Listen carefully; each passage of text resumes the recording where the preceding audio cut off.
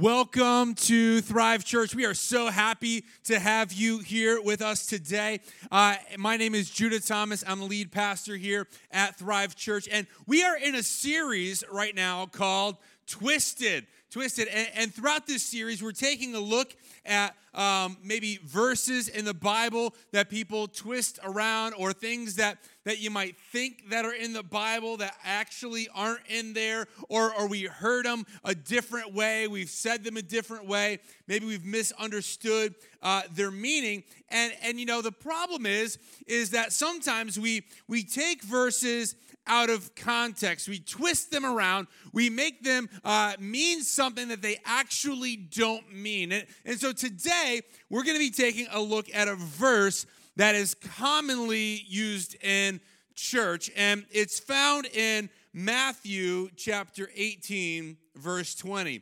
It says, "For where 2 or 3 are gathered together in my name, I am there among them." Has anybody here ever heard that said before in church? Okay, a lot of you have. Now, some of you, maybe you're new to faith, you haven't heard that. That's great. So we're going to kind of walk through this. But for some of us, we've been brought up hearing this verse over and over. And honestly, as a preacher myself, it's a great verse to preach, because you can be like, look around the room, and if there's 2 or more of us, then we know that God is here with us. And isn't it great, church, to know that God is here with us today? And yeah, we're excited about that. We're excited about that. And you open up a service like this, and we're like, it gets everybody excited. Yeah, we know God's here. Or you're going to pray for somebody, and so you're praying like, God, your word says that whenever 2 or 3 are together in your name, that you are here. So we thank you that you're here with us. But the question I have today is this: are we using this verse properly or not? Are we using? Because here's the thing. You know, the idea is that if there's 2 people here and we both believe in God, then God is with us. And it seems like a good verse, and it seems like an encouraging verse, but it kind of implies that God is only with you if there's 2 or more people there. Right? Like, that's kind of the implication. Like, we might not actually think that's what it means, but then why are we saying it, right? Like, we're saying, well, if 2 or more are gathered, then God's here. Well, what about when 2 aren't there? Like, then where's God? He's like, sorry, you don't have enough people there. I'm not showing up right now. It's like, you got to have more than one. You know, sounds like this good, encouraging verse, but I got to have more than one, or else God isn't going to be with me. God isn't going to hear me. You know, a couple years ago, I was hiking in the winter in the mountains of Vermont, and it was in the snow. And so I was out there in about 4 foot of snow, and I'm in my snowshoes, and I'm hiking through the woods, and I decided, you know what, I don't need to follow the marked trail. I'll make my own trail. And so I'm hiking through there, and it was pretty apparent before long that I didn't know where I was anymore, and I wasn't sure how far back I would have to go, how far I'd have to go before I finally reached my destination. Certainly I could have probably turned around and followed my tracks in the snow, but I'd already come so far, I was like, this is going to be an incredibly long hike, and I wasn't sure what to do. And so I was praying, asking God for guidance, and let me tell you, God was there with me. Like, I didn't need another person. So it kind of makes this verse a little bit weird, because it says, wherever 2 or 3 are gathered together in my name, I am there among them. And yet I was in the mountains of Vermont in the snow all alone, and I felt God's presence with me there. See, this is the problem with using a verse out of context. See, the Bible, if you're not familiar with it, it's not just a single book, but it's a collection of 66 books written over thousands of years by a number of different authors. Some are books of poetry, some are books of history, some are letters written from different people.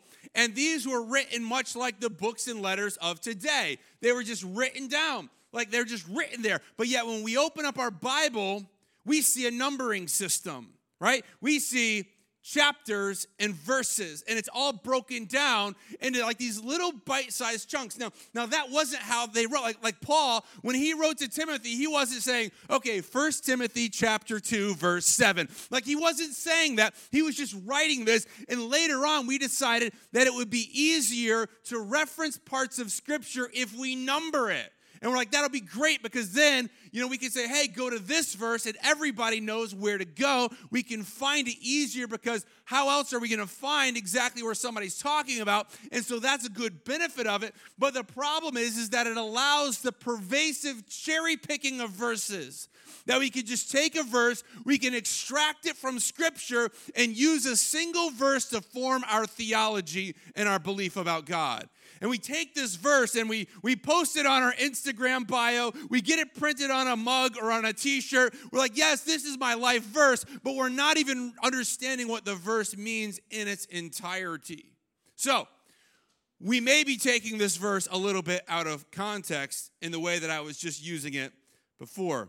In your notes, if you're taking them, in order to understand a Bible verse, you must read the verses before it and after it. Like this is simple, right? Like you got to read what's before it and read what's after it. Some people say, well, the Bible is just open for interpretation. It's subject to interpretation. You can just interpret it however you want, and all I got to say to that is, no way, not even close. Like if you write a letter to somebody, right? You write somebody a letter, and then they get the letter, and they're like, well, this letter is open for interpretation, It's like, no. The best thing the recipient of the letter can do is try to understand what the author's original intent was.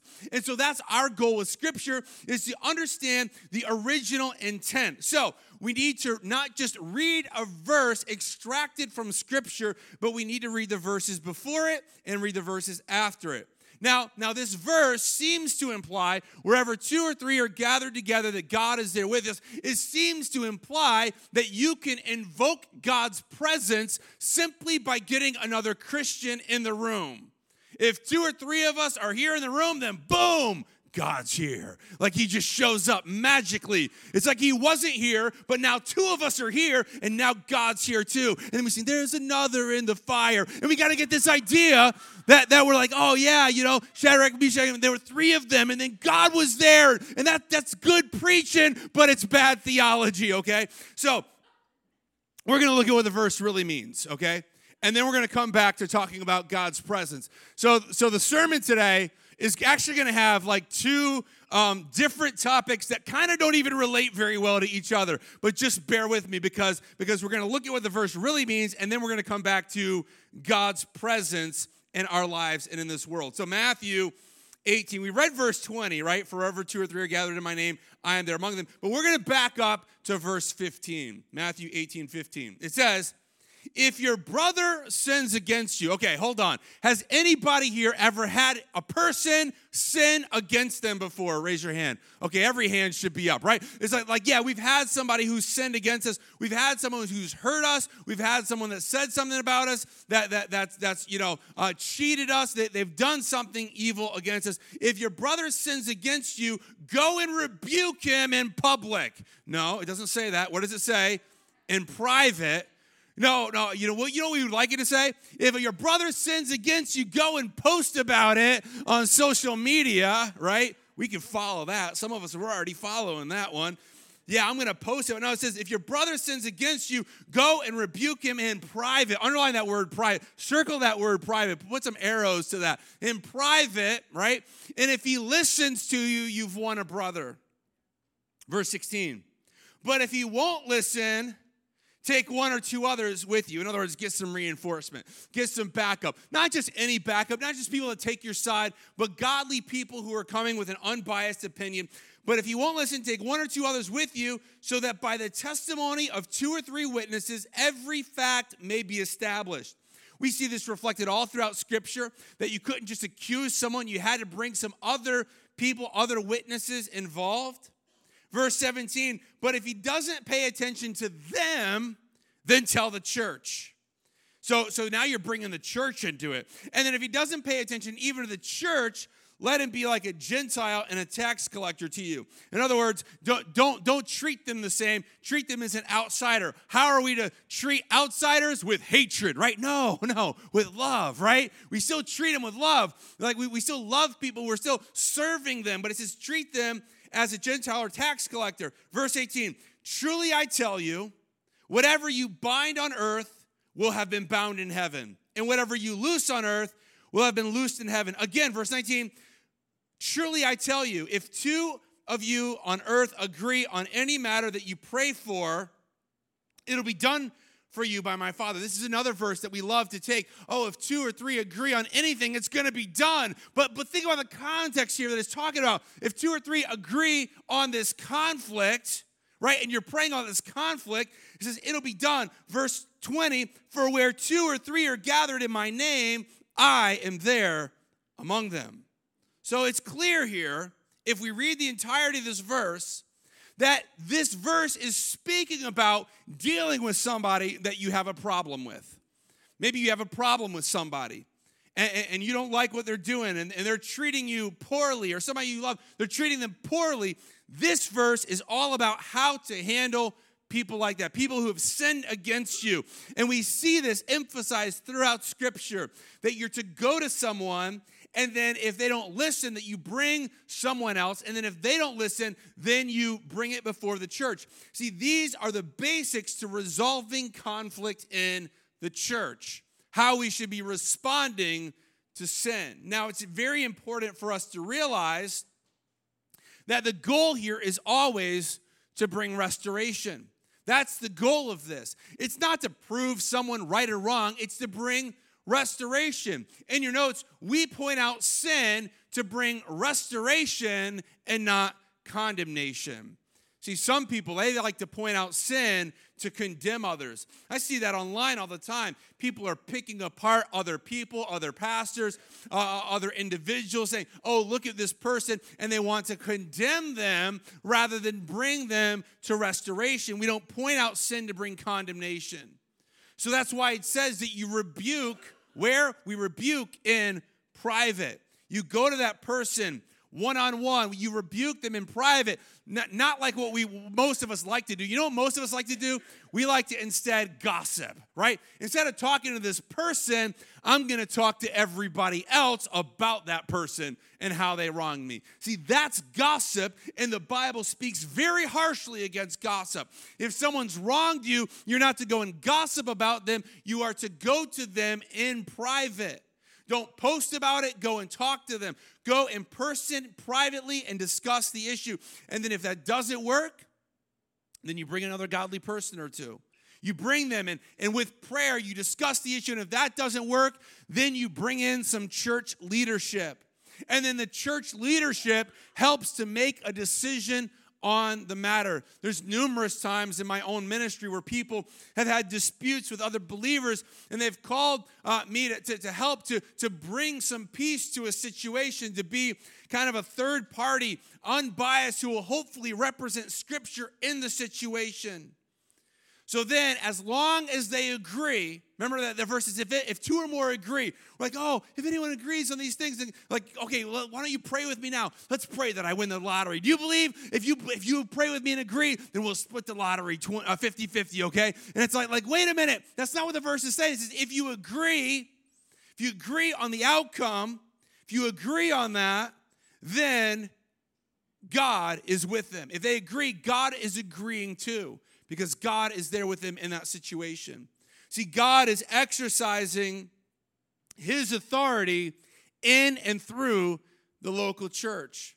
See, if we read it in its entirety, that verse that we started with, which was, for where 2 or 3 are gathered in my name, I am there among them, it kind of means something different, doesn't it?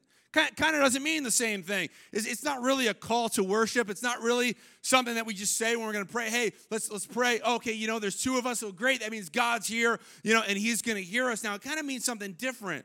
This is basically saying that decisions regarding church discipline shouldn't be made alone. That when you're trying to help to bring a resolution to conflict, when you're trying to help to bring peace, it's best to bring in some godly counsel into those situations. It should include some other godly people. It should be covered in prayer. You should be seeking God's direction and guidance, and that the ultimate goal is not condemnation, but the goal is restoration. So, this 2 or 3 in verse 20 isn't talking about worship services. See, actually, if you think about it, the 2 or 3 actually constitutes church. See, church is simply a gathering of people who believe. So if you have 2 or 3 together, you have church. You know, if you've ever been, on a board of a company or a nonprofit or maybe class president or something where you have to vote on something, there's something called a quorum. And what a quorum is it's the minimum amount of people in a room required to make a decision. And so that's essentially what God is saying here, is that if 2 or 3 of you together, if you're godly, you're seeking God, you're praying about this decision, then I am there giving you the guidance, and whatever you say, I'm going to back that decision because we're making decisions on behalf of God. So that's what the verse actually means. But let's bounce back. So we're going to bounce around. Let's bounce back to God's presence, because I think that's really something that really intrigues us. Like God's presence, what does it mean to have God present with us? We serve an omni God. An omni God. You know what omni means? It means all.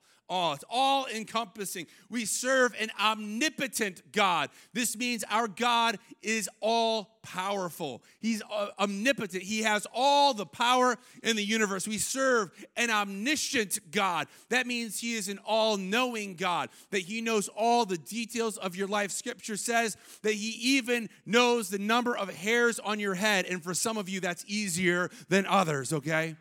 He's omniscient. He's all-knowing. He's also an omnipresent God. Omnipresent meaning that he is all present, that he is everywhere at once. He is with us now. He is with us wherever we go. God is with us. That is what Emmanuel means. God is with us. In your notes, the omnipresence of God assures us that he is with us even when we're alone.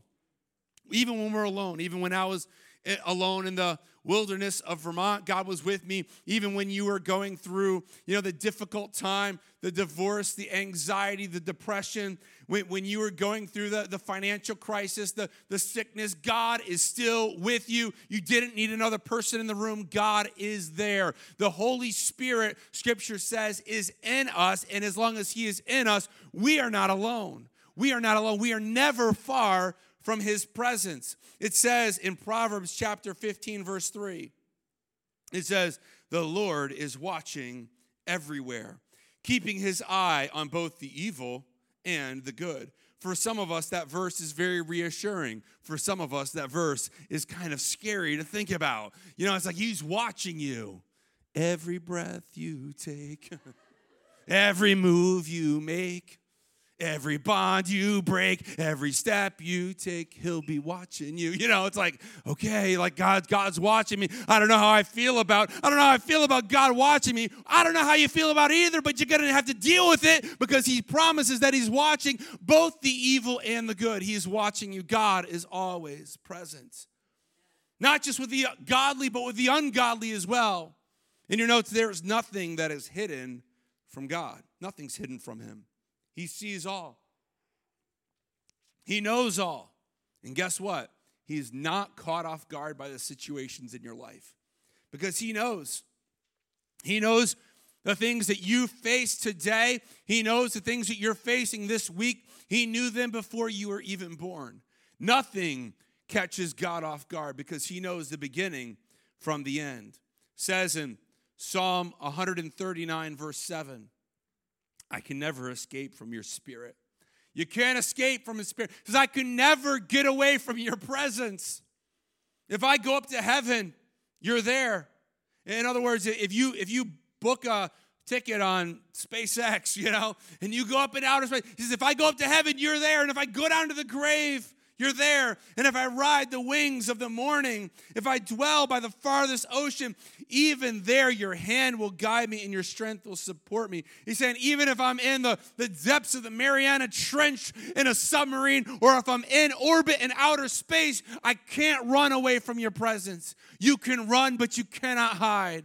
Because God is always there. You might think that you run as fast as you can. So I'm going to get away from God. There's nothing that he could do. He isn't going to be able to find me. And as soon as you get to where you're running, you find out he's like, oh, I was here waiting for you all along. It's like he's always there. He's always there. You cannot run away from God's presence. But we see a prophet in the Old Testament that tried this. The Old Testament was the part of the Bible before Jesus came on the scene. And there was a prophet, and his name was Jonah. And God gave Jonah a message for a very evil kingdom. And said, I want you to go and deliver the message, because if you don't deliver the message, then I'm going to destroy this entire nation. And Jonah's like, fine with me, destroy them. And so he says, he goes the other way. Look what it says here in Jonah 1:3. It says, but Jonah got up and went in the opposite direction to get away from the Lord. Man, that's a dangerous place to be in. I'm running away from the Lord. It says he went down to the port of Joppa, where he found a ship leaving for Tarshish. He bought a ticket and went on board, hoping to escape from the Lord by sailing to Tarshish, as if God wasn't there already. Some of you know the story. You know how it goes, and he was swallowed by a great fish. And even in the depths of the ocean, the Lord heard his prayer. See, there's nowhere that you can run that God is not already there. Many of us, we've spent our life trying to run from God. Many of us, we've spent our life trying to live our life our own way, to do our own thing, and God's like, peekaboo, I'm here. I'm waiting for you. I knew you were going to be here. I knew you were going to be in this situation. I knew you were going to hit rock bottom, and I'm still here for you to help you. Maybe you've tried that, but here in your notes, there is nowhere that you can go that removes you from God's presence. There's nowhere that you can go that will separate you from God's presence. You can't get away. You run away and he's there. You know, most religions in this world, they don't have this idea that God is with them all the time. They kind of have this idea that they need to do certain things to appease the gods and perhaps get their attention so that they'll momentarily help them. Or some of these religions, they actually want to figure out how to avoid interaction with God because they think of their God as an angry God, a God full of rage and anger and hatred. And so they're like, I just kind of want to avoid, I want to keep my head low so I don't really cause any waves here. So they don't have this same idea that God is with us. In Psalms 46, verse 1, it says, God is our refuge and our strength, an ever-present help in trouble. Underline that, an ever-present help in trouble. I don't know if you've ever faced any trouble before, but I have. We've all faced trouble of some kind. Isn't it good to know that God is our ever-present help in trouble? That when you're facing difficulties, that God is there. He is ever-present. He is omnipresent. He is there with you. In your notes, when you're in trouble, isn't it good to know that God is only a prayer away? That he is not far. You don't have to go somewhere. You don't have to find a church. You don't have to go to the Holy Land. You don't have to go to some location. God is right there, and he hears your call. He hears your prayer. He hears your conversation. All you have to do is call on his name. And he's closer than you may think. He's closer than you may realize. You don't need to do anything to get him to show up because he's already there.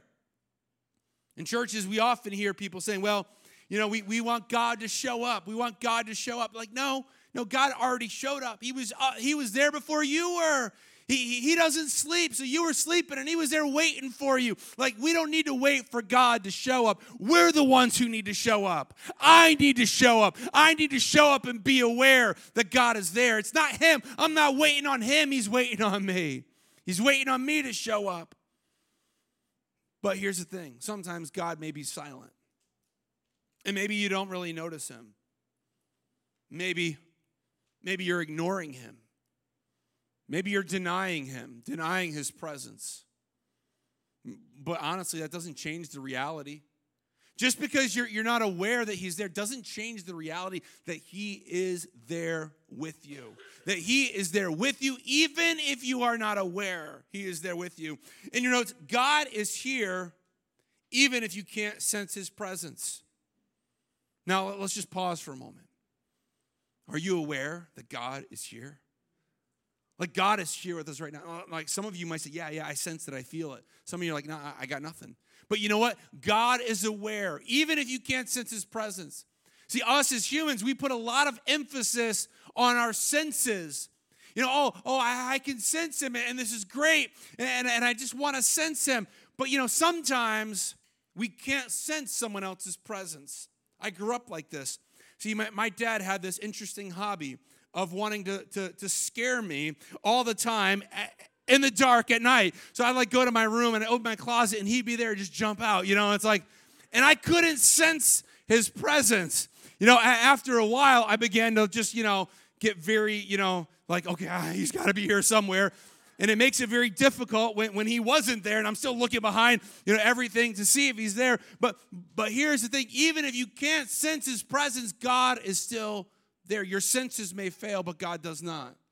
You might be saying, well, I don't know. I'm just going through a difficult time and I just don't feel God's presence. Isn't it good to know that God's presence isn't dependent on your feeling? Right? Like that'd be a pretty weak God if he's like, oh, they don't feel me there, so I'm not going to be there, It's like, well, I'm just not going to be there. No, if you don't sense his presence, if you're not feeling his presence, maybe it's just because we're not aware of his presence. We're just not aware. See, the reason, though, that we may experience his presence more around other believers is because now we're finally paying attention. The reason some of us experience his presence more, like when we gather together as a congregation, as a church, is because now we're more aware. We're like, oh, I'm coming with expectation that I'm going to experience God's presence, and we fail to realize that we could experience that every moment of every single day if we're aware of his presence. We want to be more aware of God's presence. Most of us forget about air until we run out of it, right? Like most of it, like how many of you actually thought about air today? Like, I am so glad that there's air. Okay, two of you, wow, I'm great. The rest of you, how many of you, here, everybody take a deep breath. Some of you are like, I'm not going to do it. Okay, fine, we're just going to watch you and wait for you to do it, okay? Go ahead, prove me wrong, okay, go ahead. After about a minute or two, you're going to give in, and you're going to take that deep breath of air because maybe you haven't thought about it, but it's here sustaining you nonetheless. Even though we've ignored it, we haven't been aware of it, it's still here, it's still here, it's still here. It's nourishing us, it's keeping us alive, and in the same way, God is here with us. Even if we're not aware he's with us, he's sustaining us, he's keeping alive. Say, oh, I feel like God is far away from me. Sometimes we all feel like that. We feel like God is far away, but look what it says in Acts 17, verse 27. It says his purpose was for the nations to seek after God and perhaps feel their way toward him and find him. See, God wants us to find him. Look what it says here at the end of this verse. Though he is not far from any one of us. He's not far from you. Maybe you're going through a difficulty right now in your life and you feel like God is far away. He's not. God is not far. He's close. God is not far away from you.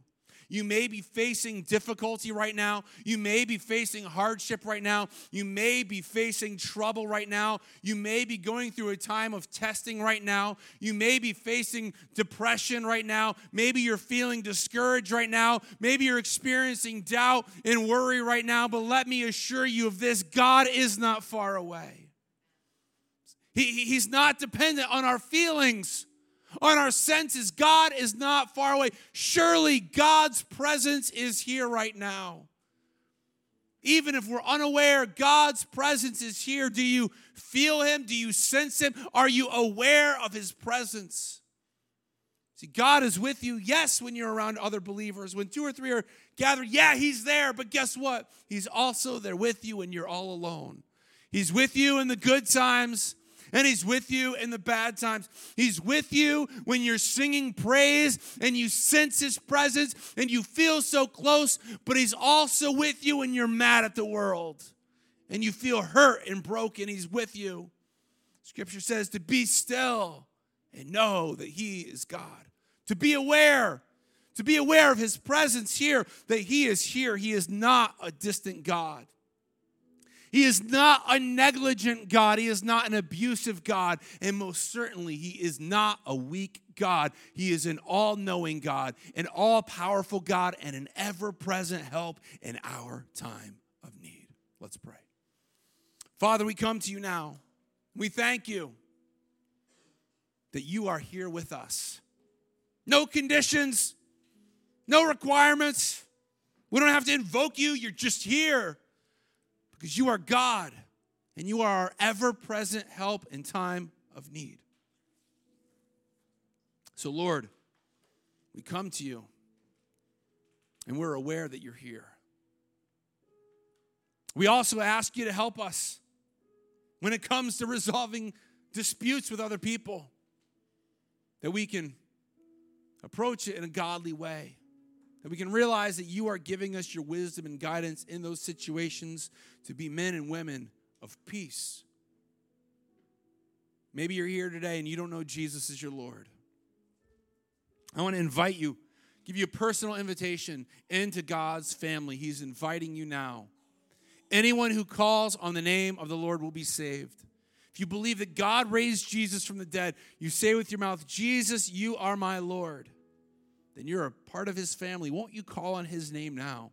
Say, Jesus, you are my Lord. God, we thank you for your presence.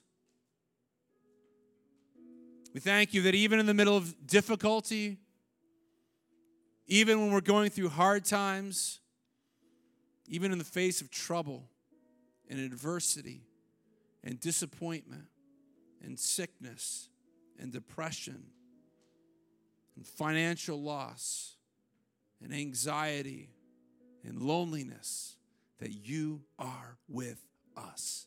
You are our ever-present help. You've never left us. You've never forsaken us. You've never abandoned us, not even for a moment. And we thank you that your presence is not dependent on our senses. We thank you that your presence is not dependent on our feelings. We thank you that your presence is simply dependent on the promise that you've given to us, that you are here with us, that you are closer than we may have thought, that you are here and that you will never leave us and that you will never forsake us, because you are Emmanuel, God with us. In Jesus' name, amen.